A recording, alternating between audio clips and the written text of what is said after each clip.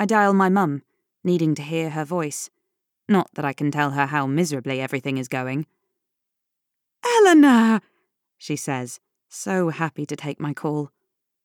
My despondency fades a little, and grabbing my coffee, I spin around, set to walk and talk, but as I turn, I'm met with something I became all too familiar with yesterday.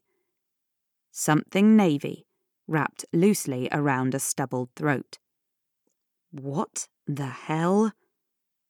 My coffee cup starts to shake, like the slight flutter of my heart has travelled down my arm to my hand, making it vibrate.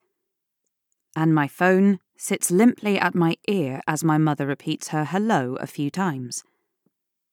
Him. Cab thief.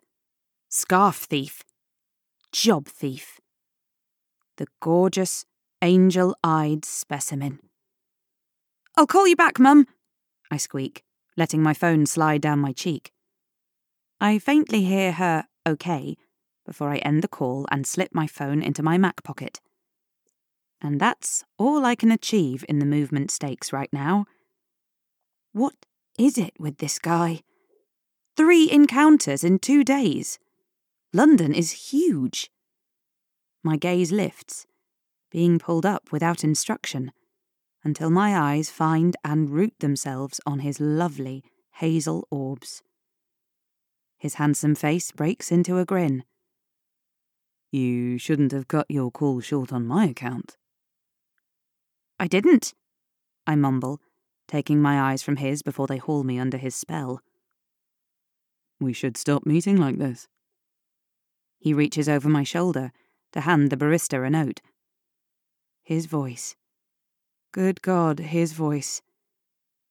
It's stupid, but the only way I seem to be able to semi-function in the presence of this man is by keeping my eyes off him. So, I do just that, glancing around the coffee house. "Are you following me?" I ask, switching my coffee into my other hand in the hope that movement might lessen my quivers. "Don't flatter yourself, Princess. I'm simply getting a coffee." "Princess?" "I am not a princess. And where's my scarf?" "What scarf?" His question flattens my sass, and I suck in a shot of air, my eyes flying to his. I'm not sure if it's because of shock, or that they're simply greedy for more of him. He's smirking. "The one you stole from me," I remind him, my head tilting, trying to read him. He's smug. On a shake of his head and a feigned confused look, he glances up to the sky. "I don't recall." I laugh sarcastically. I'm in no mood for his games.